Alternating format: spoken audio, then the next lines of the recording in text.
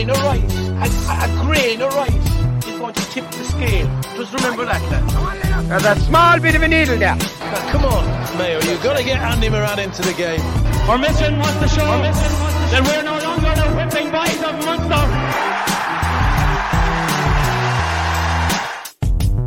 How are you all? You're very welcome along to the Examiners Hurling Show in association with Renault. Thanks so much to Renault.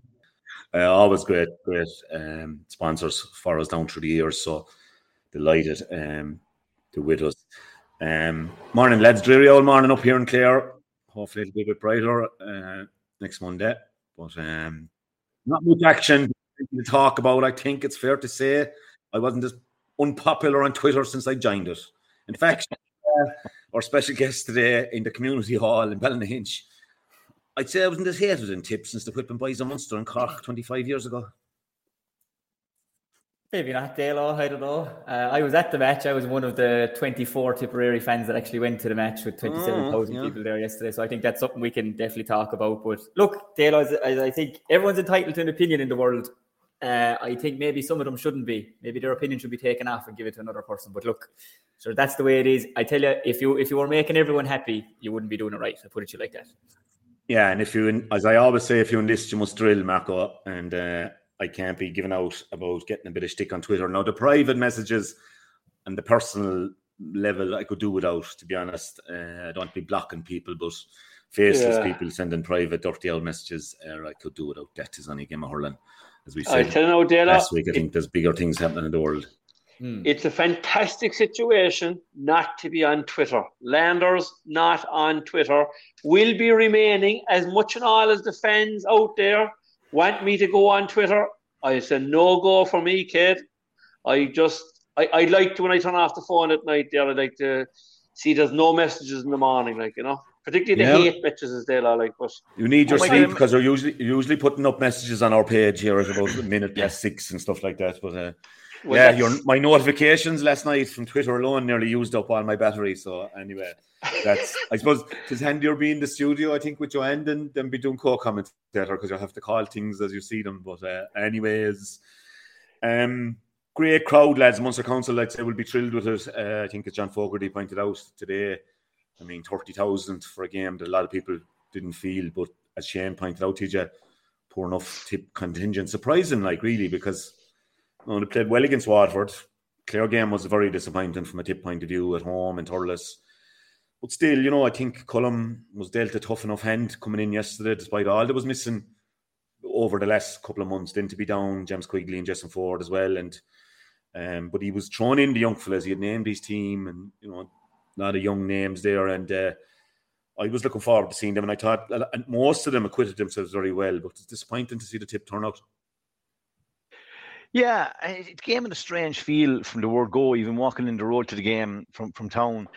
It kind of had a league feeling to it or whatever, from maybe that buzzed up championship feel wasn't there. And I know someone has even referenced maybe the Limerick sideline weren't as buzzed up as they had been in the last 2 games. And, you know, maybe there's a case that you could say that maybe the Limerick team played accordingly early doors. But, you know, I was sitting with Steve McDonough before the game and we were chatting and we were looking at the Tipperary team and we were saying, just going back to our own days, that look, sometimes, let's say the ball wasn't rolling for us, we got beaten or whatever, and you got to go and face maybe Tip, who might be favourites for the Munster Championship with Ireland at the time, and you'd say that you'd galvanise within your squad and within the dressing room, and we were expecting Tip to do that. That was the realistic view. That's all Tip could do, was to go and try and galvanise it, put in a performance and have a cut.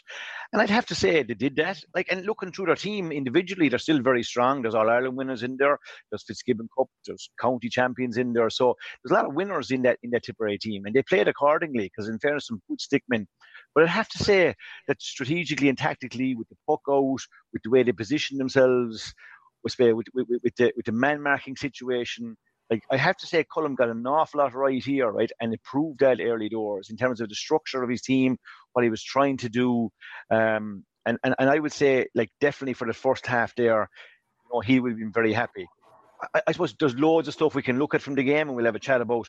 But one of the real interesting stats for me was at the end of the game was that Tipperary had more shots than Limerick. that's an unusual stat against this Limerick team. They usually outshoot the opponents, and I'm not sure, maybe Shane might have the percentages of it, but like for me, the team that has the most shots, I'd say 90% of games win. So they win. So that'll even tell you. And I think in fairness to Colm afterwards, in fairness to both Noel McGrath, his interview and Colm, I thought they were very straight and very honest. And I think Colm's, I suppose, discussion piece around the goal chances Limerick got versus the goal chances Tip got, that probably was the difference at the end of the day. Yeah, we don't normally expect Limerick to be relying on the goals to get them out of the. You see Limerick hitting 31 points maybe, and the other crowd hitting 2 something. Yeah, in fairness to Limerick, they still hit 321, which is your 30 points, which is great.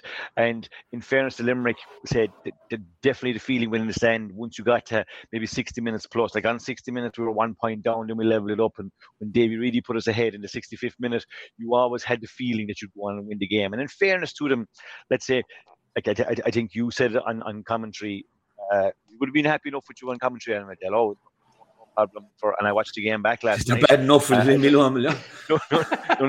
of your comments seem to rub us up the wrong way. But a good sign of champions is that, let's say, whatever your opinion is, whether Limerick were a tad off, whether they weren't as built up for the game as they should have been, or whether you credit Tipperary with the way they set up, right?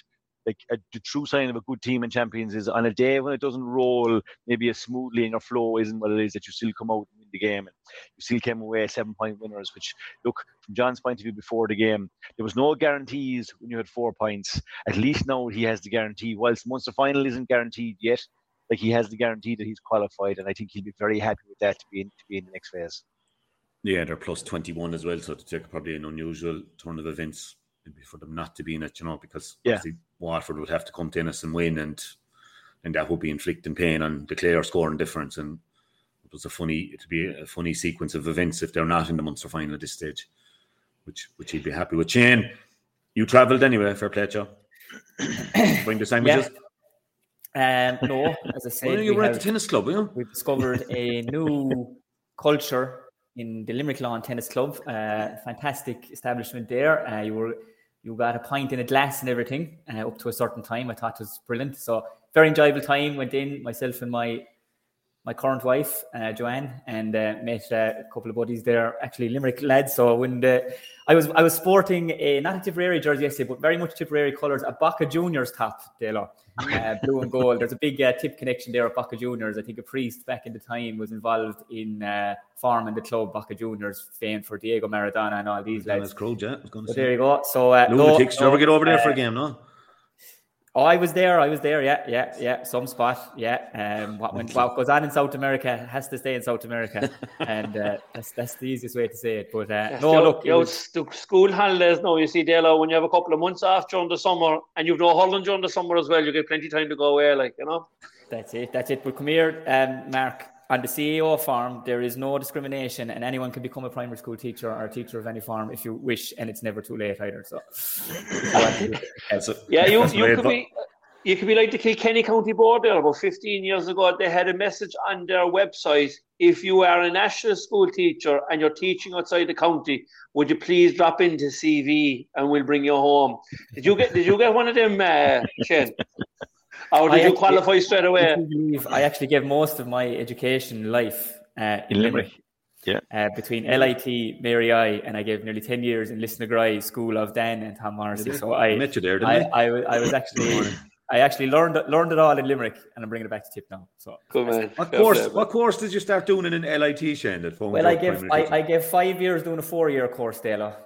So you can do the maths on that. I did accounting and finance. We had a good old Fitzgibbon team there at the time, and did that, and then went back and did a postgraduate course in Mary I. So there you go. There's my educational life. And Shane, I heard you're back in Limerick doing a small bit of coaching, very close to my hometown.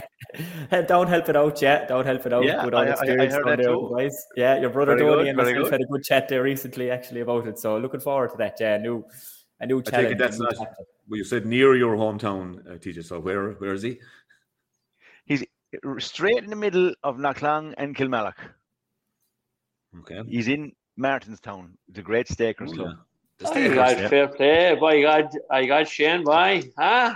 JP, I got plenty of it last night on Twitter. Yeah, draw your own conclusions. Huh? Fair play. Nice facilities. Don't forget us now for a couple of tickets for Cheltenham next year, Shane. No bother, Mark. We'll be a +1. Yeah. Well, Shane, we'd Paddy Maher giving out about the support. It was. I was walking up along and I was in to see the second half of the Camogie. Great win there for Clare. Just a little shout out for them. They've worked so hard at all levels, and Clare try and get up to the standard and junior and senior Munster finals now to look forward to. Just want to give them a shout out. Conor Dole and John Carmody, Brendan Foley, all the lads involved. To be Tip, I suppose, is a kind of a milestone for them now. They have to face into Cork, of course, which will be a different proposition, but they've met already this year. So look, I was in for that, but a Tip man stopped me outside the little garage there just as I'm walking up on the Ennis Road and asked me to stand in with two young fellas, nice men, chat to them for a minute or two, and I said, are you the only three here, lads? Now, I know that was the other side of the ground, but it was the Ennis side, obviously, and the Cardiff side. But there was a very slack Tipperary support. Yeah. I wonder they were all giving out about me because they were all listening to me, obviously, sitting at home or in the pub. I think there was, before the game yesterday, upwards of 26,000 tickets sold. I just don't know. I don't know how many Tip fans there were there yesterday. I'd say a couple of thousand maybe, and I think there was I think the official attendance was over 27,000 or something like that. And, I just think even for the players, like even as a player, and we'll talk about the match now in a second, but I'm just talking about as players, like, I mean, what they put into it and everything like that. And it's embarrassing for them, like, to be out in the field yesterday and get a score or something like that and hear now a clatter of applause around the place. But then you'll go home then and the first ones will come and give out you and say something you won't even have been at the game. For example, right, you take Dylan Quirk there now yesterday, okay? Dylan Quirk mightn't hit the ball twice or three times with his hurley, but the job he did on Kyle Hayes was phenomenal. He followed him everywhere. He did everything he could just to try and stop Kyle being a massive influence in the game. But the people who aren't at the game won't see that, lads. They'll be watching on the telly. They'll watch the highlights. They'll watch all these things, but they won't see the thankless running he did. What he did, he sacrificed his game for the team. And like, I just think even as players, and talking to one of the players even this morning, like, I mean, it's not good enough for them. Like, and I was even talking to TJ beforehand. Like, even when Limerick, when things weren't going great for them, there were days there when we played Limerick in Thurles, and there was more Limerick fans there than Tip. So I just think Paddy was dead right with his tweet. And if anyone has the right to tweet about it, it's Paddy Maher, like, one of the all-time greats for us. But if anything comes of this, like, I mean, there has to be a bigger crowd at home in our last game against Cork. Result aside, or whatever it might be, we're not in it for moral victories, lads. None of us in any of our counties, we're not. But we were so proud of them coming away yesterday. Like, given everything that's gone on, given everything we've lost, again, we're not in it for moral victories, but up to 62 minutes, it's a draw game. They died with their boots on. They gave everything they had. What experience it has been for the lesser-known Tip lads. You know what I mean? For the Conor Stakelums, for Dylan Quirk, Gerard Brown, for Craig Morgan and these lads. The experience they got there yesterday at home against the best team in the country for the last 5-6 years. And to stand up to it for majority of the game is brilliant. So I just hope that the Tipperary people do get behind the crowd, do get behind them now the next day, lads, and go to the stadium and support them against Cork. And don't let it be more Cork people than Tip people be there the next day, because the players deserve that. The group deserve that. And I just think that fans, in inverted commas, they need to come out now and really support the team the next day and show them that they're behind them. Like, that's... Yeah, that'd be my take on it. Like, true supporters are thick and thin. There's no doubt about that. And in fairness to the Limerick supporters, and even in my own time in charge, Shane, when things definitely weren't, and we might be hard to listen to now, Marco, all over the country, Limerick people, we're certainly enjoying it. But in fairness, like we went to Thurles in the past, and in fairness to the Limerick crowd, they were unbelievably supportive and vocal. And I think even once or twice, maybe in the early 90s when things were struggling, I think we even outnumbered Tip supporters in Thurles once or twice. Like, it was so mad. Like, But no, to be fair to the Limerick supporters, through good times and in bad, and like that's why they're fully entitled to what's happening at the moment, and we'll continue to enjoy the moment. That is the scenario with them. And in fairness, I'd say a good few of them were probably in the Viva on Saturday supporting Munster, and in fairness, they still turn out on the Sunday. So I think there was nearly 40,000 people in the Viva. Yeah, it is. And I know the argument is there, lads. Some people might say, I have 3 or 4 kids and it's €25 a ticket and all that. We understand that, like, but there's the world of people who have no kids. And, you know, and they could be at the matches too, like, and while I think it's just, I say, since I became a parent myself, I just can't wait for the day that we're able to bring the kiddies to the matches. Yeah. I think it's brilliant to see it now. It's only a $5 for the kids now, in fairness, so which is good for Munster Council. Exactly, so, I know. Kudos to the Munster Council for that too. But look, that's I think Paddy put up the tweet, but I think it was felt everywhere yesterday.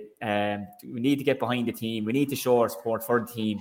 And I'm sure every county is the same. That's, you know, if you want to support your team, there's going to be good times, but there are going to be a lot of bad times too. So we need to get behind them and show the support for them. Like, yeah, even like you just feel there was a hard core. Even there was missing. I think Clare often would dwindle low enough when things would be going bad, but there's a hard core that you could rely on to be there. You know, and maybe they were even missing. And on the back of a week where your minors are gone into the Munster minor final with a huge win against Waterford and will be favourites, I presume, against Clare. They've beaten them already, and your 20s were heroic against Limerick. And I thought, like, Cullum named the team, and I thought those young guys were desperate manly, as you said, Dylan Quirks and the Conor Stakelands and all. And yet you had the soldiers that have given all those fans so much, like Noel, Ronan, I thought very strong, Jamie Kennedy. You know, so for me, it's disappointing. But look, that's something, I suppose, that maybe there was a little bit of a shadow hanging over Tip since the Liam Cahill decision and whatever, non-decision, I suppose, really. But yeah, you'll be hopeful that for the Cork game that they will turn out at home, and definitely we'll be hoping to see that. Mark, Dela, before you go into the game, like, it was a massive performance out of Tipperary. And as Shane Wright said, like, the game was level going into the last 10 minutes, like, and I know Limerick was starting to come, but Tipperary were magnificent just in the performance and what they produced. And, like, their form has been up and down, played well enough against Waterford, wouldn't be happy with the way they played against Clare the last day. But maybe Clare now, they are better than probably we're giving them credit for as well. Like, so, like, the Clare Limerick game is going to take on a new life of its own, because they're the 2 top teams in the league at the moment. And that'll be a very interesting game. But just, I'd have to say, on the overall game itself, you know, before we go on to analyse it, is that I thought Tip were really, really good yesterday. And obviously the fact that Limerick finished it out very, very strong showed how good they are from a champion's point of view. But, you know, like, the future is very bright for Tipperary. And, you know, Colin Bonner, I suppose, has been given the duty now of bringing through these young lads and blending them in with the older lads, the likes of the Noels and the Ronans and Cahill Barretts and stuff like that, you know. So, you know, I think Tip have an awful lot to be happy with yesterday. And I just hope from a Cork point of view that the last game won't be a dead rubber game. That, you know, there certainly was a part of me watching the match yesterday that said, you know what, we're going to Waterford next Sunday. We have to win. We have to get the players to die in their boots to get a performance and get a victory. Because if we don't, the season is over for the Cork players. So they were the thoughts that were running through my head. Sorry, Cork putting a question there. Cork, not to be looking forward too much with the show on Dungarvan, but Cork have to kind of bring to Waterford what Tip brought to Limerick yesterday, isn't it? It's not a rocket science. There's no, like, you, me, TJ have been banging this drum since the league final. We thought there was going to be a reaction against Limerick. We got it for 5 minutes at the start of the game. We said we'd definitely get a reaction the last day against Clare. Didn't get, like, find ourselves 11 points down after 25 minutes. I mean, what more can the management do? I mean, surely the players have got to say to themselves, if they have any bit of pride in themselves, that they'll come out with all guns blazing against Waterford. Like. Shane? Sorry there, lads. There's a fella here to check the ESB box. 2 seconds. I thought you were coming in to have a go. And we'll Cadogan done a math. I just said the Heineken lad, he's just gone. Actually, I was kind of trying to speed him up, Conor Clune, the sound man. I said, Conor, you're really right. But you delayed us anyway, Mark, with your Wi-Fi issues, like every week. It's the same. Well, that is a big shock to me, Dalo, that it wasn't you doing 3 Mondays in a row with a problem with Wi-Fi. Like, TJ, it really shocked me. Back to Limerick's performance. Davey touched on it last night. I suppose that he thought, in general, he watched them closely. The mentors against Cork in particular, I suppose. and against Waterford, and he thought they were flat on the line. There was this general kind of a not talking much, not shouting much. Colin Bonner was very animated, obviously. Very flat in the first half. I saw William O'Donoghue running out to John Kiley, asking him something. The two hands were out. At one stage, Ger Brown got a puck out in what you'd call Shane O'Donnell Acres' space against Cork. And I see Decky Hannon and Dermot Burns having a few words with each other. So there was a general kind of a sense, and John Kiley touched on it in his interview as well, that exactly what he said. It was off puck outs. We just struggled with that for a while, and it's only in the second half we got on top of it. So it's hard to know. Was it just an attitude, listening to it all the week, that you're going to win and win a bit easy, and it just gets through, I suppose, at times? You could say, yeah, there's a factor of it. And I was behind Paula and John yesterday again, and I suppose they probably wanted the team to try and get into their flow, get into their stride. You know, they had put two good performances together already. They wanted that to continue. Early doors, certainly the passing and maybe that work rate and intensity didn't seem to be where it was. But games can be funny, right? And where once we spoke about this condensed, mad middle third, right? There's a little bit of a change happening in the game, in that teams are maybe trying to expose space in the middle third a bit more. To be fair to Tip, what they try to do is they pull their midfielders up into their own half back line to kind of leave space in the middle of the field. Limerick likes structurally to leave 5, 6 and 7 zonal and not get pulled all over the place. And they were finding a bit of gaps of space between the midfield halfbacks and their half-forward line. And in fairness to the keeper, he was finding them. That was successful for Tip.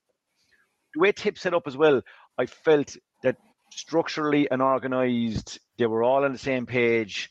They had man-marking jobs, or let's say Ronan had set up inside. Barry Heffernan knew what he was doing. And even when there was fellas jumping across the field, they were handing off well. So they had started well.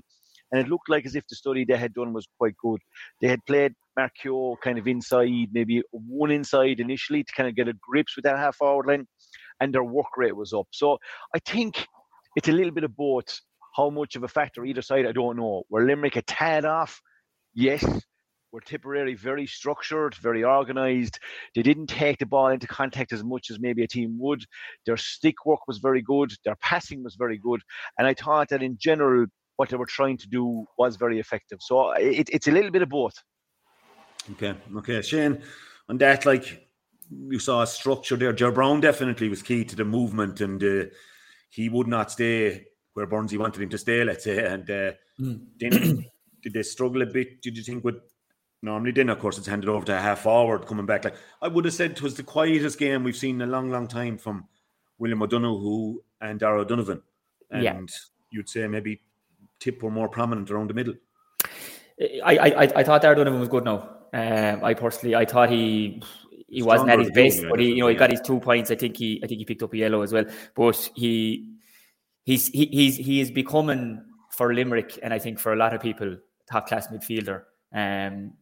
I know he got his All-Star last year, but I think for a long time he was doing a lot of just easy, simple things for Limerick, and maybe wasn't getting always recognised, but I think he's been really good. I thought he was by far the best. Some uncharacteristic way Willie O'Donoghue, I just noted that as well. After 12 minutes gone, comes out to the sideline looking for advice. Very rarely you see that, maybe just one of those days. I think the way Tip played, like, I thought now, genuinely, the first play of the game, right? Ger Brown scored a goal against G-Dale. He probably ran maybe 50, 55 yards. And I was saying to someone at the game, I was saying, like, if Ger Brown tries that against Limerick, he could end up in the regional hospital handy enough, right? And the first run he did, and I think it was Decky Hannon met him with a dunt, and I thought, he's going to be shook now. But Ger Brown scored 3 points from play in the first half. He had 2 wides, and I think he was involved in another 3 points. So, like, there was a lad playing with confidence now yesterday. And anyone that knows about Ger Brown from club hurling or from underage hurling is particularly, he's a confidence player. If he starts well, he'll have a super game. And I thought he had a super first half, maybe just died out a bit of it. He was moving everywhere. Connor Stakelum, no more so than your own man, maybe Robin Mundy or Robin Mundy. Just take it there. In fairness to Ger Brown, his movement was very good, but you'd have to credit the boys too. They were finding him. The stick passing and getting the ball to him was very good. That probably was the piece that I think was better than it has been in the past. the movement might have been there, but they weren't finding. I thought they found him really well in the first half. Yeah, there was heads up hurling. Look, and I think you've talked about it, lads. Our puck outs yesterday were top class. They really, really were. Like, I mean, Brian is a great goalie, you know, and he was in goals against Waterford. Maybe the lads were looking to go route one, and Brian would have a ferocious puck out. But Barry Hogan, lads, he would put it on a sixpence for you. He would put it into your mouth every single time, and he was able to ping lads 40-45 yards out the field, straight ball to head. And as you said, TJ, it was heads up hurling in from lads who were comfortable on the ball. Like Craig is comfortable on the ball, Ronan's comfortable on the ball. When Cahill got the ball, he's comfortable on the ball. Dylan was doing his job. You know, he was marking Kyle Hayes. Shamey Kendi was comfortable on the ball. So they were able to find Joe Brown. Connor Stakelum, as I was going to say, Dalo, he's kind of an unknown for us in a lot of places. And I say a lot of other guys are still trying to figure him out. No more so than your own Robin Munsey or Robin Mounsey, I want to pronounce his name right. Do you know what I mean? Like, and he got on he was involved in a lot of good things there yesterday for Tip and worked ferociously hard. Like Noel really good in the freeze, getting stuck in. You know, Jake physical. Jake got 3 points from play. You know, got on a lot of ball as well. Paul Flynn, you know, he scored a point from play, but I suppose did some good things. But you know, I suppose when you're talking about being clinical, and Colin Bonner's talking about taking the goal chances, you're talking about the clinicalness of the John McGraths and the Shane McCallans of this world. Maybe that if one or two of them goal chances fell to those lads, maybe it's a different story, but that's ifs and buts, you know what I mean? But I thought, look, there was a ferocious work rate. I thought it was so close, lads, even at half time. Limerick 9 wides, Tip 10 wides. It's 1-9 to 14. It was very, very tit for tat, you know, there was nothing in it. I think for the rest of the country, lads, for Limerick, it's brilliant. I agree totally with what you said, TJ. I think it's a great sign of a champions, a sign of a great team is winning a match that they're not maybe very dominant in or playing very well in. But I admired a few things about them yesterday. I thought the belief in their system is unbelievable, and the belief and trust that they have in each other is unreal. That they don't waver for anything. There's fair enough they come out a couple of times and asked a few questions, but they trust each other so much and they trust the system so much that they know eventually things are going to come right. And eventually things did come right from the 62nd minute on.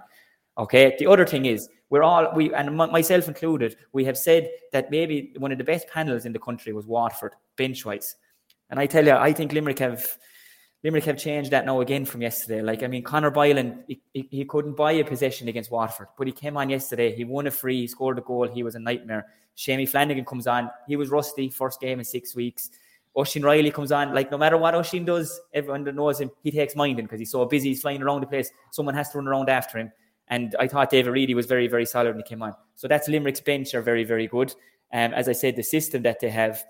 But I just feel for the rest of the country it's bad, because I think that might be the blip, and they still won. Like, I think that imagine how happy John Kiley is, lads. You've all been involved in management. You've all been involved in managing inter-county teams and been involved in inter-county teams. Like, what a place John Kiley is in now. 3 wins from 3, still not happy, still not good enough. Dan Morrissey, you might have to play now against Clare because that wasn't good enough yesterday. William Donoghue, do you want to be midfield or is David Reedy going to start? You might have to play against Clare. Do you know what I mean? You're looking down. Graham Mull worked very hard. You know, Kyle, you weren't your normal influential self there yesterday.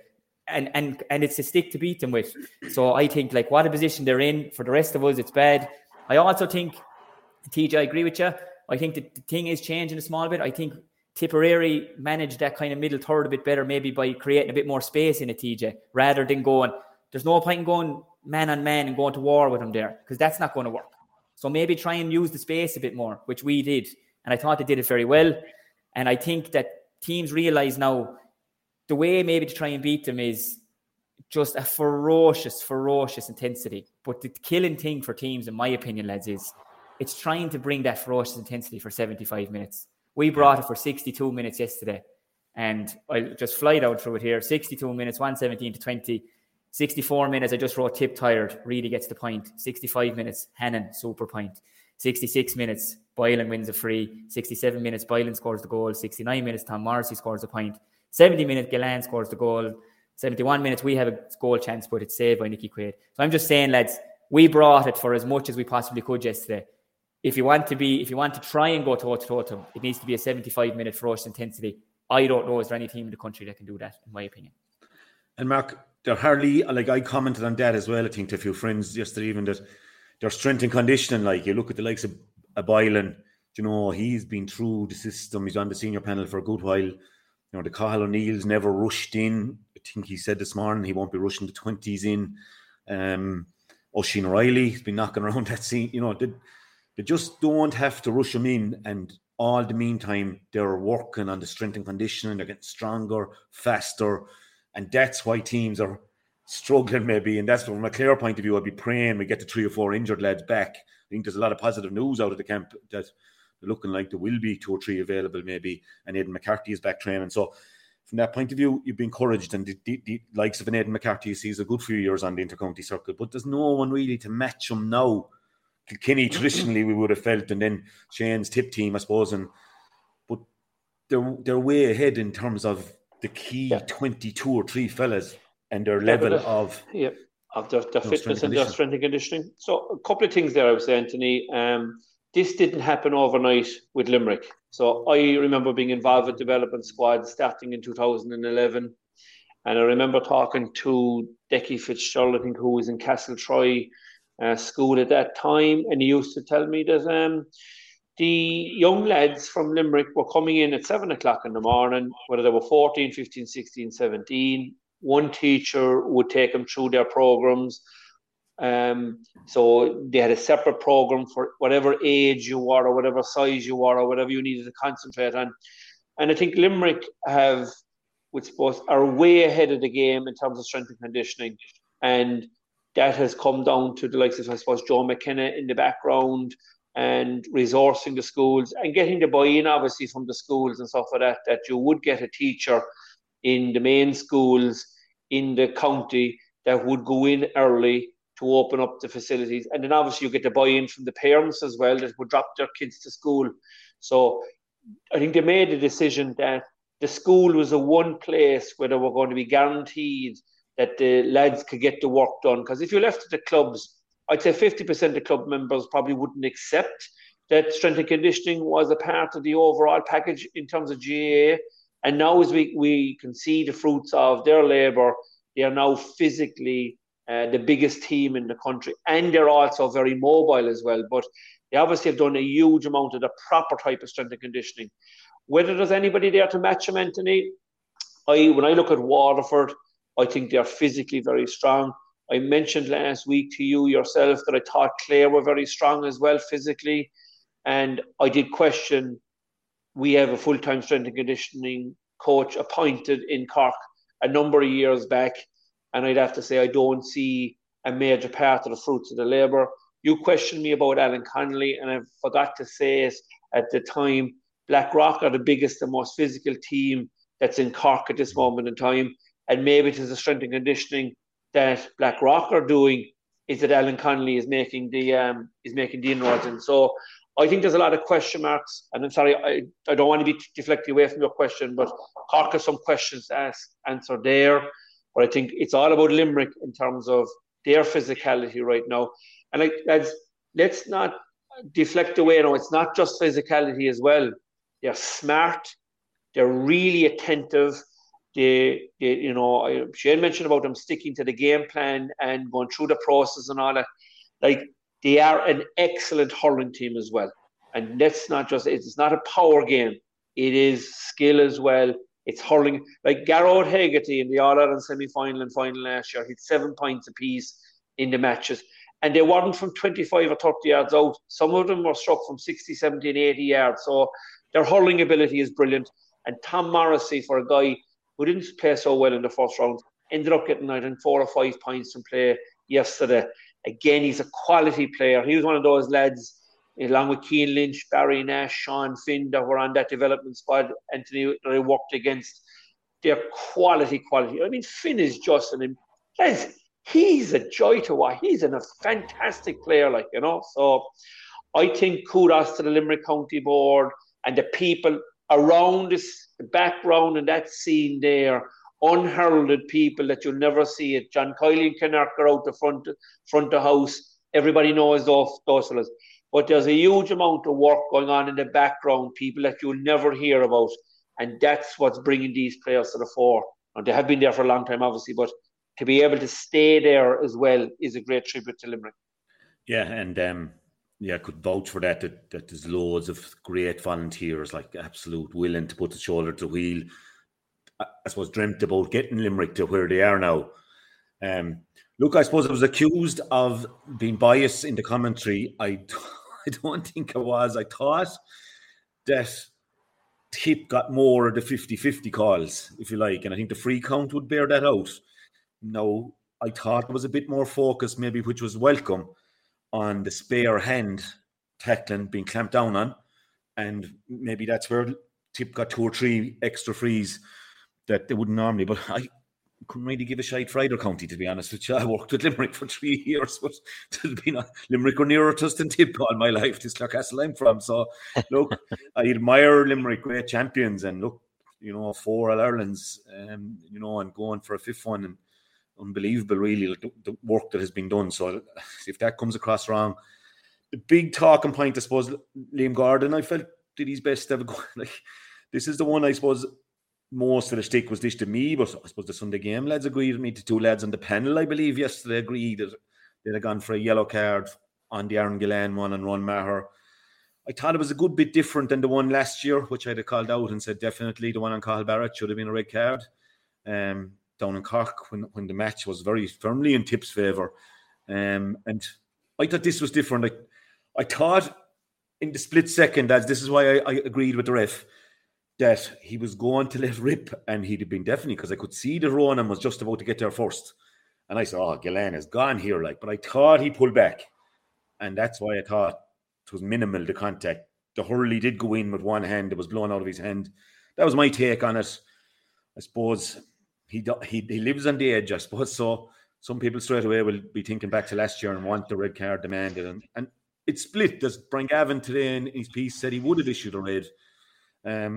Couple of refs I was in touch with yesterday, even intercounty, even with just text messages and that, would have said wrong Dalo, red card. And so, it's opinions, I suppose. That's all. I was just giving my opinion, and that's all. I think Shane's going to touch on the exact rule in a second, but I have to say on this occasion, Dalo, I'm agreeing with you. I don't always agree with you, but on this occasion, I think you called it right.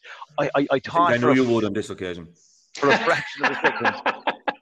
Live, I did think that he might be in trouble, but looking back on it afterwards, there's no doubt he's out of it. It is a little bit loose, whatever you want to call that, with the hurley. It's definitely a yellow card. Look, I did think Liam Gordon had a very good game. I last night had a chance to see the game fully back. There were instances on both sides where you could have thought that maybe there was a little bit of holding, or maybe there was a little bit of whatever. You could have had a free either way. But I think in general the game has gotten very difficult to referee. That spare hand is tricky, but overall Liam Gordon had a good game. I didn't panic. I thought that most of the decisions he got right on the day, and I think looking back on it, he'll be happy with it. The incident itself to Gillan, Gillan's just been on fire. I think that we all go to matches and we wear the glasses of the team that we're supporting, and we always see things from our team's point of view. There's no doubt about that.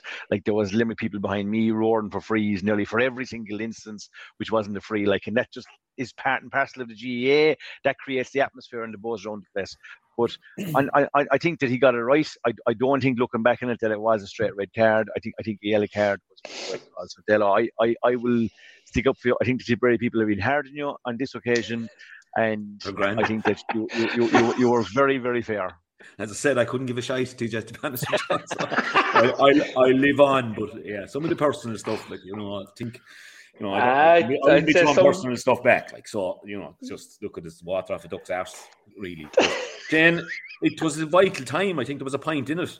Yeah. To Tip, and if he did see red, might have been the little kick on the Tip, because he was obviously very influential in the overall scheme of things as well. So your take on it. He's having a good old battle with his clubmate there for Hurler Deer at the moment, in my opinion. I think there was I just have it here, 56 minutes gone, I think, and that's when it happened. We were, I think, Tip were after on the ascendancy. We were after hitting 3 bad wides as well, lads, which you just really need to be taken as well. Kyle, there was a great hook on Kyle Hayes just before it for a goal chance. The most skillful cornerback in the game at the moment, Barry Nash, had just scored an unbelievable point. So it was a very, very important time in the game, no more so than the most final last year. Here's my take on it, and I agree with what TJ says, right? there was maybe 3 or 4 tip people sitting around me, my brother, my wife, and my brother's girlfriend. And in real time, your reaction as a Tipperary person, because it's Limerick, because it's Aaron Gillane, and because it's so close, is red card has to go straight away in lifetime. All right? And I suppose that's where being a ref is hard. You know, you're in a ref, and if you're a ref, you have to call this in lifetime. And I think the 4th official gave more time yesterday telling the boys to sit down on these little fold-away seats rather than maybe, I think the 4th official should be concentrating more and help out some bit in these kind of things. He just gave the whole day. Go over to Paul Kinnock, tell him to sit down. Go over to Paul Curran and John Enright, tell him to sit down. Maybe his time should be more focused on what's going on and try to be an extra pair of eyes for incidents like this. That's my opinion on that. So when you look back, when on real time as an opposing fan, it's a red card. But when you look back at it and when you see it again, it's a missed time pull, to be honest. Like, okay, if he connects with the ball, it's probably going more back towards Barry Nash than it is towards Tipperary goal. But if he really, really wanted to do damage, the 2 hands would be kept in the hurley. The hurley might have gone in half. He actually released one arm, nearly released the hurley for a finish. So because of the pace that Ronan's coming in at the ball and because of Aaron is coming across, Ronan's coming in, the opposing player's coming in at pace. He pulls, he's going for the ball. So therefore, and as I said, I spoke to a referee last night. He's very particular about the rules, this fella. If anyone knows the rules, it's this guy. And he said under Rule 5, it's a yellow card. And the Rule 5 is aggressive fouls. And it's I'll tell you now, lads, look, this is the organisation for you there. Look, see that there, look, highlighted and everything for you, okay? Rule 5.5, to make a pull with the hurley from behind and around the body of an opponent that is not consistent with an attempt to play the ball or to use the hurley in a careless manner. And that is a category 1 related infraction. So it's a yellow card. I think that falls under that anyway for me, lads, and that's as a tip person. But look, in real time, yeah, you say it's a red because that's what you want. You want the other team down. You want an advantage for your team. But when you look back at it as a hurling person, it's a yellow card. It's Aaron Gillane, lads. I think that's where the thing comes from. It. His reputation precedes him. He's in hurler of the year form. We want him going off the field. Of course we do, because we want an advantage. But as a hurling person, it's a yellow card. And it was the right decision made. And I agree with you, TJ. I heard the freeze count afterwards. It might have been a bit lenient towards tape, but I did think Liam Gordon had a good game there yesterday. I think he helped to create a good game. There was lots of physicality in it. I thought he did a good job there now yesterday. Yeah, I think Dale as well. The fact that Limerick obviously had a large number of supporters where they kind of just went quiet and left Liam do his job, rather than if you had, let's say for example, 10,000 tip crowd. Yeah, let's say it had been Cathal Barrett who pulled across Gillane at that particular time when the game was on, right? And now you have 25,000 people roaring at Liam Gordon. I think the pressure would have been more on him. But I did think with most of the instances yesterday, I thought he dealt with him well. I thought he had a good game and he can certainly be satisfied with it. TJ, the one thing I could say to you, if you don't mind, as a Limerick person, right? Now, I think, and I've always said this about Kinnock and your management team, I think if there's any advantage to be got, that Limerick are the best at getting it, no matter what it is. And I'm so in so much admiration for them at this. I think you've got another trick there now, right? I think there was a few injuries yesterday and the medical team went in, or the couple of medics guys, there was a bit of spray put on and the lads continued. So I think there's messages going in, and I'm not saying it's a bad thing. I'm saying kudos for thinking of it, because He's Dr. James Ryan. He's Dr. James Ryan, that fit TJ. No, hold on now a second. If you were there yesterday, lads, it 2 or 3 times went in, bit of magic spray, the game goes on. So I think if they're using it as an advantage, the Mayor Forna thing is gone. I think fair play to them. But I think it definitely was happening. It was discussed in the McGrath brothers WhatsApp group last night, so okay. Well, in fairness, anybody who knows the Dr. James Ryan, brilliant character, loves his Limerick hurling, and I think over the last couple of years, I think maybe when John or Paul sit down to write their memoirs, I think there is rumours that the Doc did definitely try to make 1 or 2 changes that he saw on the day, and I do believe on one particular instance, I think I stand corrected on this. I think the manager had to tell the Doc to sit down even because he was trying to make something happen. Yeah, so he is very influential. But in fairness to them, I will agree with you. But I think the allegation might be that they are getting the instructions in that the Mayor Forna wasn't getting it. As sure as Brian Cody is wearing a hat there. And I saw it written as well over the weekend. I have to say that the Mayor Forna thing we've bandied about, and I'd be all in favour of bringing the Mayor Forna back. Like, so might. I suppose the reality is, right, like people are mic'd up and hurley carriers, you're trying to get messages around the field, like, right, that's what you do as a management team. You are looking for the 1%, and if you can get a message to somebody, and if you see something structurally that might help, or to get a message to somebody, that's what you've got to do. When you spoke about Will O'Donoghue coming out to the line, whether he came out or whether he was just beckoned or whatever, just to make that little structural change, like 10 yards this way, 10 yards that way, can make a big difference. And that little bit of advice at the right time, whether it comes from the doc, whether it comes from the manager, can make all the difference. I'm all for it. I think it's an advantage that has been seen, and they are using it. I think fair play to them. That's actually on a separate note. Do you know that the doc yesterday for the Tipperary team, Dr. Paul Ryan, is a Gary Spillane man and is a neighbour of mine at home. He's now a doctor in Thurles and has been for a long time. Dr. Paul Ryan would have hurled midfield for Gary Spillane back in the day. There's another FYI for you guys. I think the Limerick physio that's always in the field is a tip man, Shane. He is, yeah. He would have been a big rugby man. Back, big huge Mark Milburn. I think he would have been involved with Gary Owen now. I don't want to be saying the wrong club there now. So, but he would have been a big rugby man. Yeah, get Mark. Yeah. So yeah, he'd be obviously very well respected sports person as well. Like so, but I think if it's an advantage and you can use it, lads. We Brendan Murphy involved with us, top hurler for Offaly for a long time. You know, if he came in and sometimes he might say something to you, he mightn't have been told to say it, but I think every advantage has to be used nowadays. Do I need stitches, Brendan? No, but pick up your men. Marco, red card, not a red card, yellow card, what card? Yellow card for me, Dalo. But watch this space, because I think Gillane is a mark man now for the rest of the season. He might have been better off to pick up the red card yesterday, because a bit like Garrod Hegarty, he had rode his look for a long, long time until he got the red card. And I'd have to say, in fairness to Hegarty, he's a changed man, because the amount of work that he's going through now, and he's excellent in terms of his physicality that he's bringing to the game. And there's fellas hopping off, often hurleys off of him left, right and centre, and he's not reacting. He is after learning his lesson. I thought Gillane should have got a red card last year against Tip. I have a small feeling that he still hasn't learned his lesson, and it could come back to bite Limerick down the road. But for me yesterday, I think he did realise that he was going to be a smidgen late if he continued with two hands, and he went with the one hand. And I looked at the replay again. Everybody thought he hit Ronan Marr's hand. He didn't. The hurley missed his hand, and he only got the flat of the hurley, probably into the tummy and stuff like that. But it wasn't a red card for me. But I'd just be a small bit afraid for Gillane down the road that he might have his card marked there now, and he's walking a thin ice now, I'd say, with the referees. Lads, you might know it's better than me now, right? The red card he got in the National League, lads, right? Did Gillane get a red card in the league of Conor Cleary?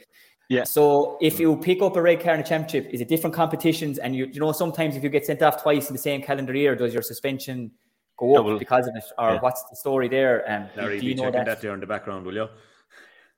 I'm just wondering, Mark, because you're saying maybe it's coming. Let's say if he did get sent off and the suspension is double because of second red card in the calendar year, you're talking about him being gone, like, potentially. Yeah, I have a feeling we won't see him in Ennis the weekend. I just think he might be kept for the Munster final. They're definitely two different. Was that a second yellow, no? It was, yeah. But I'm just wondering, even though it's a red card in the calendar year, I'd love to know what the story is, lads. I thought there might have been something in that, I thought there might have been something in that. My impression is the category of red card carries more of a suspension chain. So if it's just, a normal red card is just a one-match suspension. But if the category is different, it could take a longer suspension. Okay. Just with the performance, TJ, just your positives for you. We've mentioned the positives for Tip. The fight was huge. The young lads were great. Noel was still unbelievable. Ronan Maher back at full back and might have solved that for them for a few years. He's young. And I think more of those 20s to be streamed in maybe for the Cork match now and for people. But from a Limerick point of view, TJ, I thought, and Mark mentioned there was real return to form for Tom at wing forward, and the full back line again, Gillane's form again, this catches in behind these men. I know Jackie mentioned, as I said it in commentary, I just can't leave him in behind you like that. He's so knacky at it. And we could see Cahill pleading that he played his hurley before the ball, but you actually didn't really. He just kind of uses the body to sort of.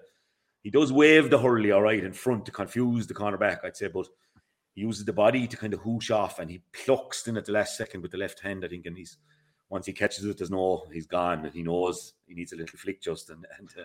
His timing is incredible, and it's a more difficult skill to execute than it looks. He makes it look a little bit easy because of his timing gets the ball, but like in fairness to him, his leading of the line, his movement, like if he steps in front of you and he goes left or right, he's got that 3 or 4 yards. That's the problem. And sometimes he goes in behind to try and hide the run, or maybe trying to lead from the front. And in fairness to him, his overall work rate, and if you look at even one or two of the scores yesterday, I think there was one particular score that maybe Tom Morrissey got where the ball kind of ran away from him in the first half off his left. But if you look at the run Gillane made to come and support him and try and take the defender away, he does an awful lot of that work. So his value to the inside forward line in Limerick at this moment is critical. He's probably the main man in terms of the scores. He possibly was man of the match with the goals and the scores and his movement again yesterday. I was a little bit surprised, Delo, with your call for man of the match. Mike is a great guy. He had a great game in the full back line. You can't be blamed for that.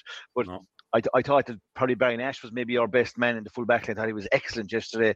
I thought Garrod, in fairness, in the second half was excellent as well. But Gillane has been brilliant. The couple of things, I suppose, the positives for Limerick, to get Shamie Flanagan back in the field is a positive, and they'll want to maybe get more game time into him, I imagine, next week. There's more and more guys coming back. I think what Shane said about Conor Boylan, Conor brings something different to the table. His work rate, he was very influential. His goal, he won a big free there again and in the top of the right position. And even at the far side of the field, he's hunting down. And even against Waterford, even though maybe some of the Limerick people might not be very impressed with him, maybe his general play, but his work rate for the team, like Tadhg de Búrca had no influence in that game. What he was trying to do, he's carrying out a role to perfection for the boys, and that's why they really like him. But to go back to the question, Limerick getting these boys back, getting the qualification piece done, eases the pressure a little bit and gives them a little bit of flexibility if there is knocks or bruises that you can take a chance with next week. I still believe in the championship, given maybe where Clare's let's say position is and their ascendancy is. I think Limerick will still want to go to Ennis and maybe and beat them and lay down a marker for down the road. I don't think there'll be anything easy. I think the team will be along the same lines. You might have one or two knocks, but overall, John will be very happy this morning. The job is done in terms of qualification. He's more and more players like Peter Casey, like all going well back in June. Keane, it was Limerick's first time playing without Keane in a big championship match, I think in 6 years as well. And everyone will say that Keane is the heartbeat and he makes everything happen. Like Cathal O'Neill's form, one or two, let's say, wides maybe that he will tidy up on in time. But at a crucial time in the first half there, when Limerick weren't going well, Cathal caught a big puck out, turned, swiveled and stuck it over the bar off his left-hand side. Huge for a young fella. So the form of those guys, the Kyle Hayes factor, looking at him yesterday, like there's no doubt is that when he gets the ball and he's running straight at the goal, that's probably his strongest point. Having to come out, win the ball and turn and go back in may not suit him. Like, so whether it's that centre forward or whether you might see him back in a position of number 7 in time, who knows? But that flexibility is there for them. They have loads of options going down the road. So the Limerick camp, I imagine this morning, Delo, will be happy that the qualification is done. Certainly work to do. But as Shane said, isn't that just a beautiful position to be in, to be looking forward to the next couple of games? It sure is. And I suppose that's the landscape everyone is faced with. It's Limerick, and then there's a gap. And I think we have a few teams then around the same standard. Shane, I'm just going to get your take maybe on this weekend, just roughly what you're thinking in terms of the fixtures. I get the boys on Thursday night, so we won't waste up the valuable Marco time on because it'll be good, no doubt. Waterford hosting Cork in Walsh Park, Clare hosting Limerick, and a huge one in Leinster, obviously the huge one. And you know, Shane, it's the Dublin and Cats one. Yeah. Before you answer, Shane, I'm right in saying that if Waterford beat Cork at 2:00 on Sunday, the qualification is done. Yeah. It's done. Oh, yeah. Everything bar a Cork result is needed, like a draw or a win for anything, for any glimmer of hope. Oh, a Waterford win, it's game over, you know. And as we say, Tip and Cork are playing in the history of the Munster Championship, maybe the most pointless match they've ever played in Championship history, to see who potentially plays Kerry if they win the Joe McDonagh. So what a way to be. How do you see it going, Shane? Look, I think just from being at the Waterford Limerick game the last day, I think Liam Cahill will have been happy with a lot of things, but I think he would have realised too that they just, that they're close, that they're getting there all the time, getting Jamie Barron and these lads back. But I think at home against Cork, they have to get a win.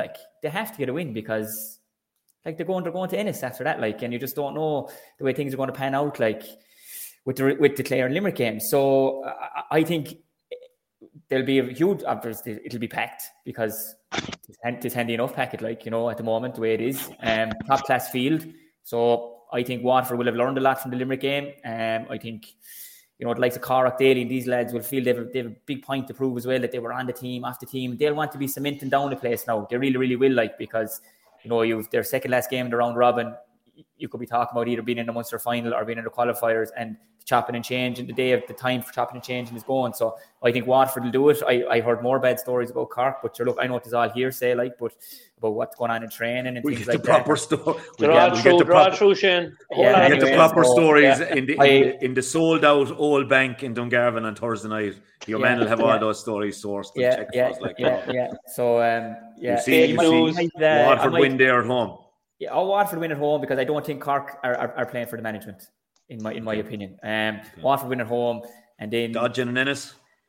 And in Ennis, I just think, I don't know, I think Kiley, there might be 4 or 5 players now, Dalo, that he might not have been considered playing, that he might play now as a kind of a kick up the arse for him, to say that it wasn't good enough against Tip and I need to see you again. So I think the team he'll put out will be I think the Limerick team will be the most interesting what way they'll go about it. But Clare can't worry about that, and I think Clare are in a great place. I said it at the start of the Munster Championship. Your brother Donny will vouch for this, TJ. We did a thing for St. Pat's one night. I said it would be Waterford, Limerick and Clare because of the geographic thing. I think 2 games in Thurles. Clare like playing in Thurles, suits their game. They like the surroundings. We won't go into the size of the pitch because I know you all maintain that Music Park is big. So it'll be full size on Sunday. No, I can tell you. Full size Sunday, and I think for the first time in a long time, and we've said this before, and you've said it a few times as well, is Brian Lohan can sit down with a pen and a paper and has 20 or 22 lads of the best hurlers in Clare that he can pick because of injury, lads away, sickness, whatever it might have been. And I think that is massive for Clare. And I think your first home game, Dalo, the place will be packed. Rightly so. I think that the boys they must be buzzing in training for the last couple of weeks when they look around in an A versus B game and think that there's 2 or 3 lads in the B team that they could easily see time against Limerick. And I think that's a great place to be in. So I think with all those things we said, home venue, Clare being at full strength, there's a great buzz going, albeit they've beat Tip and Cork, who probably won't go through. They've still done what they had to do, and they've played well doing it. And that's all you can do. That's all the group want. You see the emotion in Brian Lohan the last day. Jurgen Klopp, up to the crowd. You don't see that from him a lot. I don't see it from him a lot from the outside.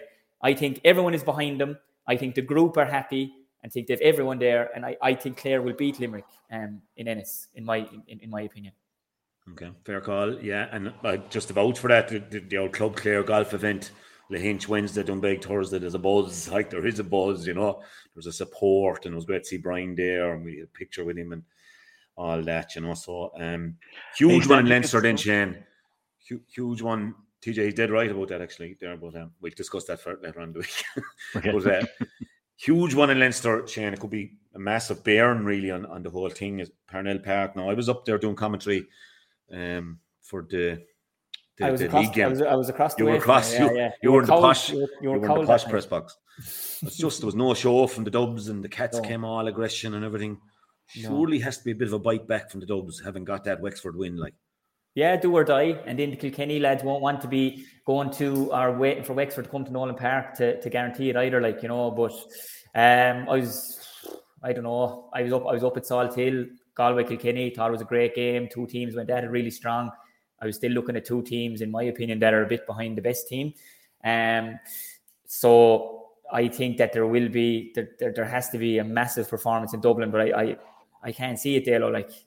To be honest, I don't know, they've struggled so far. They haven't found that form, that we were maybe seeing in patches of the league.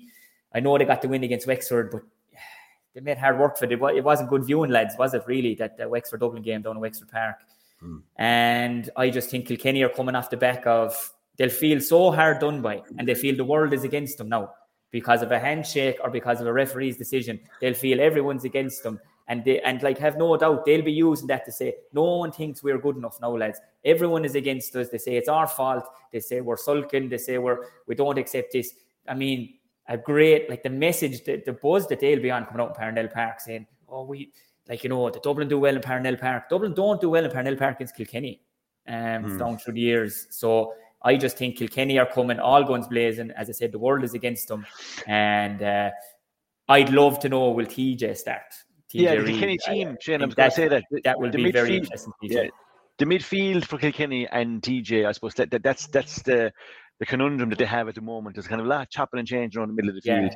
I like the way they were playing for most of it. I thought they were a little bit, maybe Cody wasn't kind of maybe over enamored with some of the short stuff.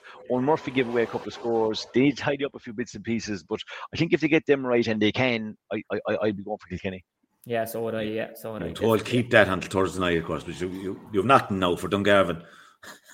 I have a couple of stories. I go to the live shows as well, lads. You know, I have a couple of stories.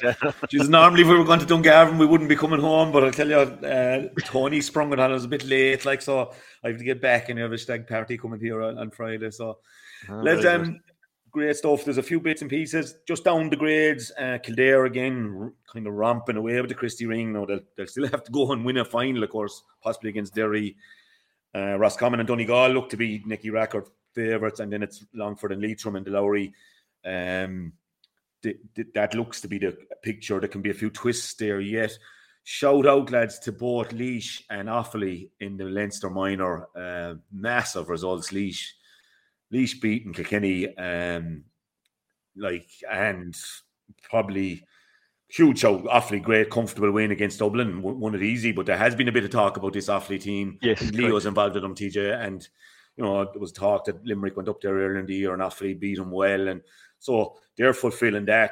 It's a unique Leinster final. I don't know if it ever happened before with the two of them, but you know, I think for Laois to beat Kilkenny is massive, and you know, I just brings me back. I don't think there's maybe a small bit of fallout with the Camross club and the Laois senior squad in the last few years. But it's so great to see there's 5 or 6 Camross lads in there, and I always associate the great Laois team of the 80s when I was being brought off to watch Clare matches, and Laois above in Rathdowney or somewhere was nearly important. The likes of Pat Critchley, John Taylor, all these great players, and they won All-Stars. And you'll see so many Camross lads back because I associate them with the Cuddys, PJ Cuddy, Martin Cuddy, what warriors they were. And, you know, so I think that's brilliant for hurling. We've been crying out for something like that.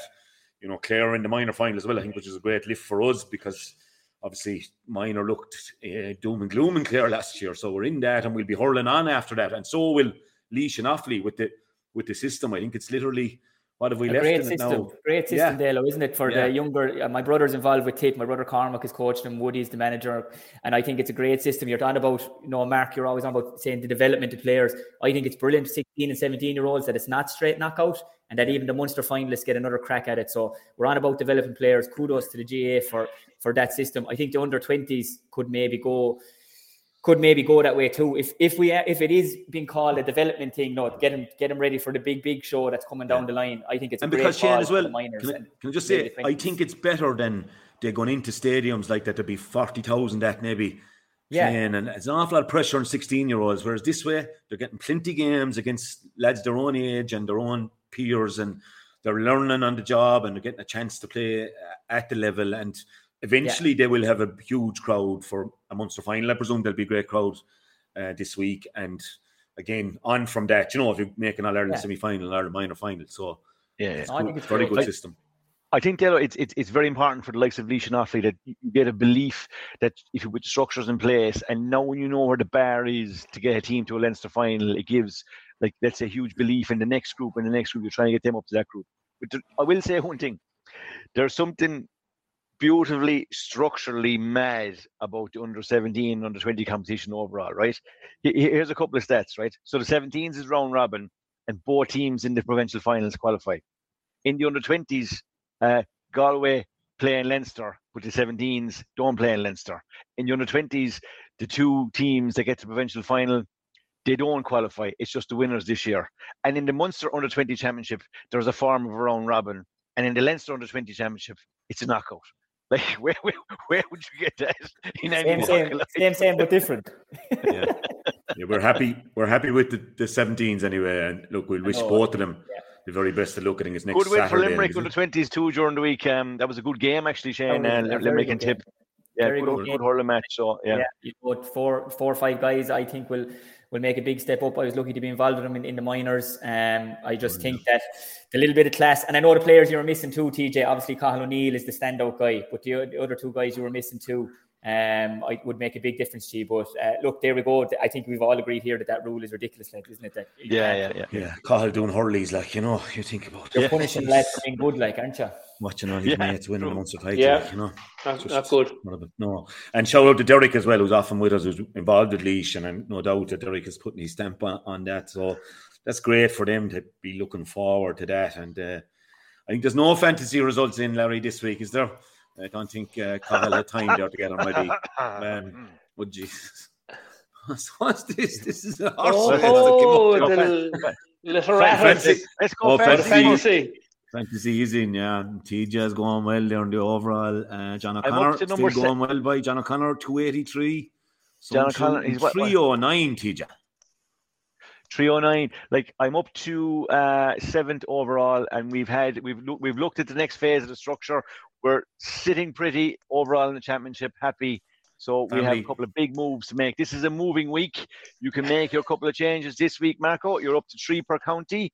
But you have to be very cognizant of the fixtures coming up. Limerick only have 1 game.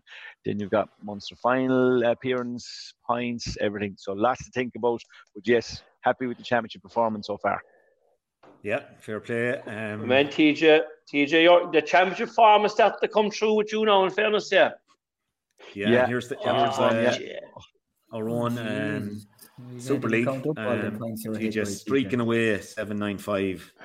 Liam hanging in there, 718. I still on the podium. Shane, you're up my arse there. Mark, you're over the 600. I'm slipping down.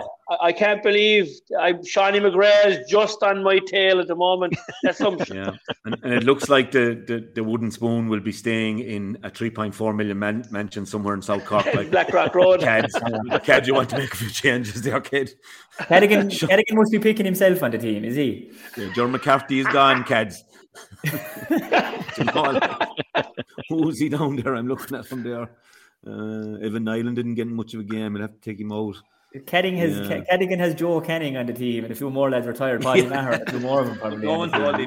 He's himself playing, I'd say. Himself is captain. And Jason Ford was a big blow to us all, and then TJ had Noel McGrath, like, so I think that's the big difference. He's a shrewd man. Got a break there. Gary Spillane. You did. Got a break. Well done. And Come On Racing, lads, is up and running nearly officially now, Marco. I'll let you tote yourself and TJ take it away there, even though I'm the cock-ear lock. But you're all over the country there, the 2 ye. Another road trip. I couldn't attend it now, but I'll be back on them road trips very, very soon.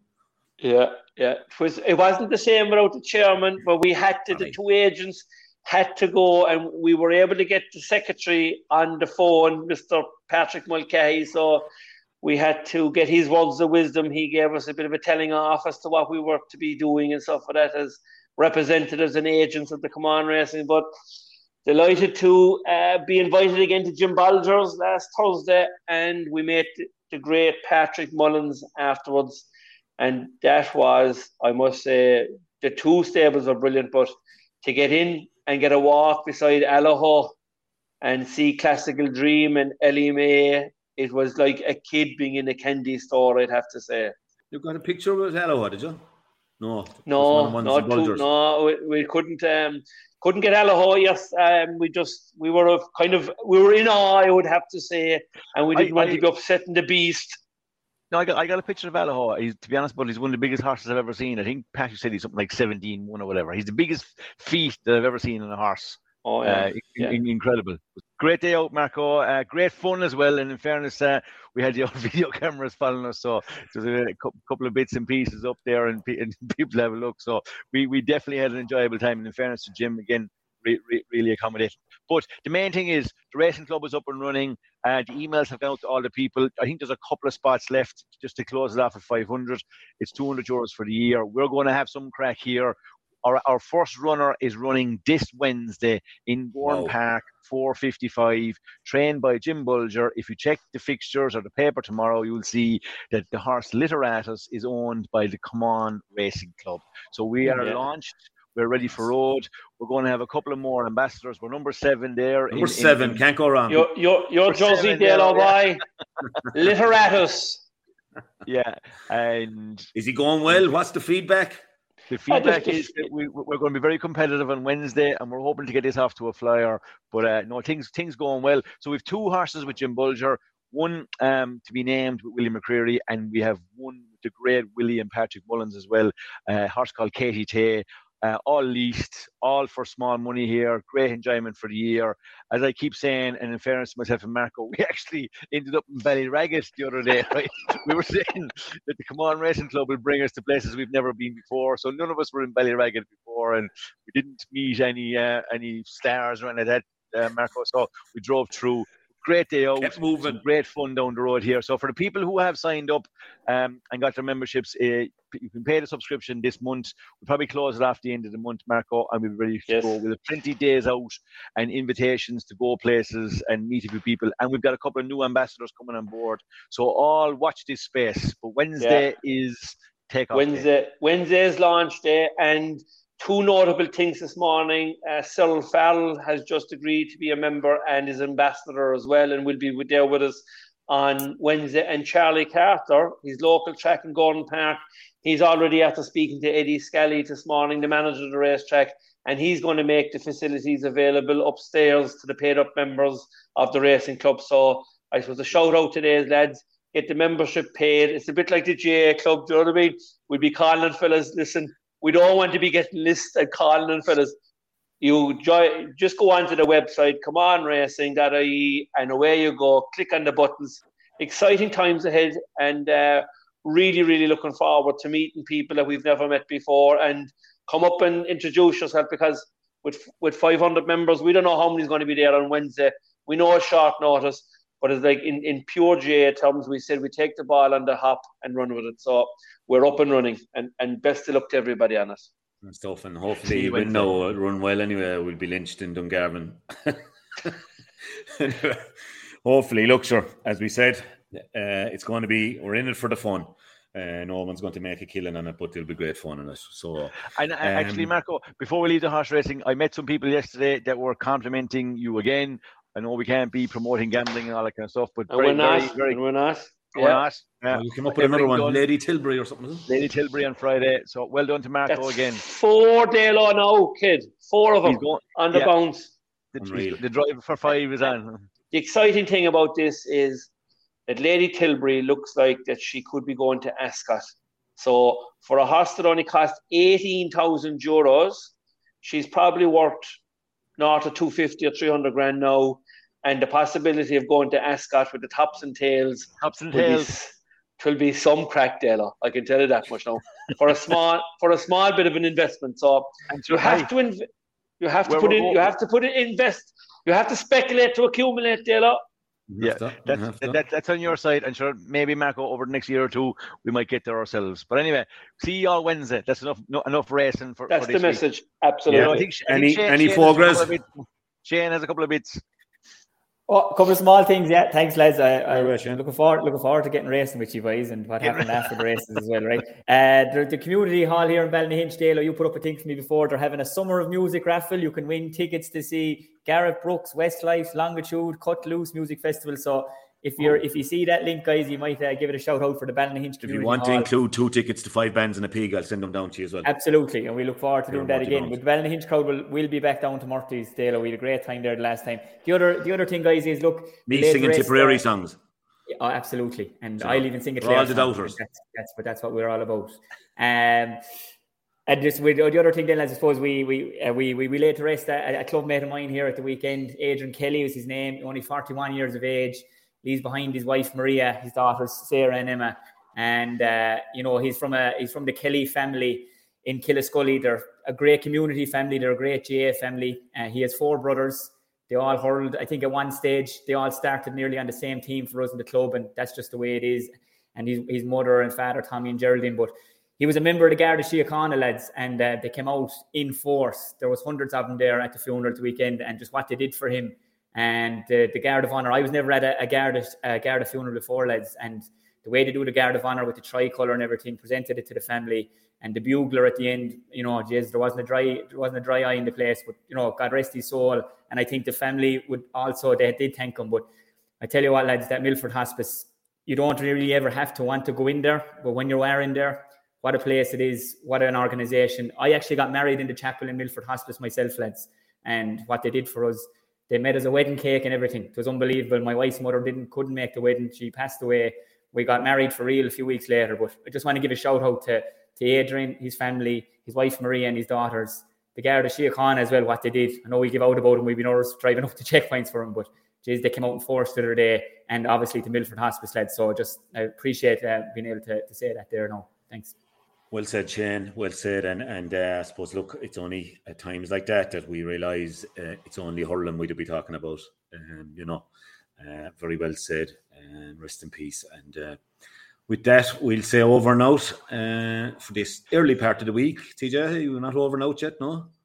No, I was going to say, Dalo, I will see you on Thursday for the live show. We'll tip on to Waterford and we'll pick the teams on the way down and we'll see it. And for take 2 for the week, I will see you in Ennis on Sunday. I'm on duty. I'm not on co-commentary for anyone in Tipperary, so that's just a big question. If you want to travel early now on Thursday, there is an offer of a game of golf kindly sponsored by Kieran Gleeson, Ardmore Equine, in the home of Seamus Powers Golf Club in West Waterford. If you want to tip along down early, lads. So that is available to you, lads, if you want to be at everything. Or maybe Dalo, head to Gordon Park, stay over, and we play the golf Thursday morning after the breakfast, and then we rock on to the bank. Come on, now Friday. We're getting organised. Sure. It's like a rag week for all lads. Oh, that's exactly saying what it is. Stop. Go on. Good luck, lads. A grain of rice is going to tip the scale. Just remember that, lads. There's a small bit of a needle there. Come on, Mayo, you've got to get Andy Moran into the game. Our mission was to show that we're no longer the whipping boys of Munster.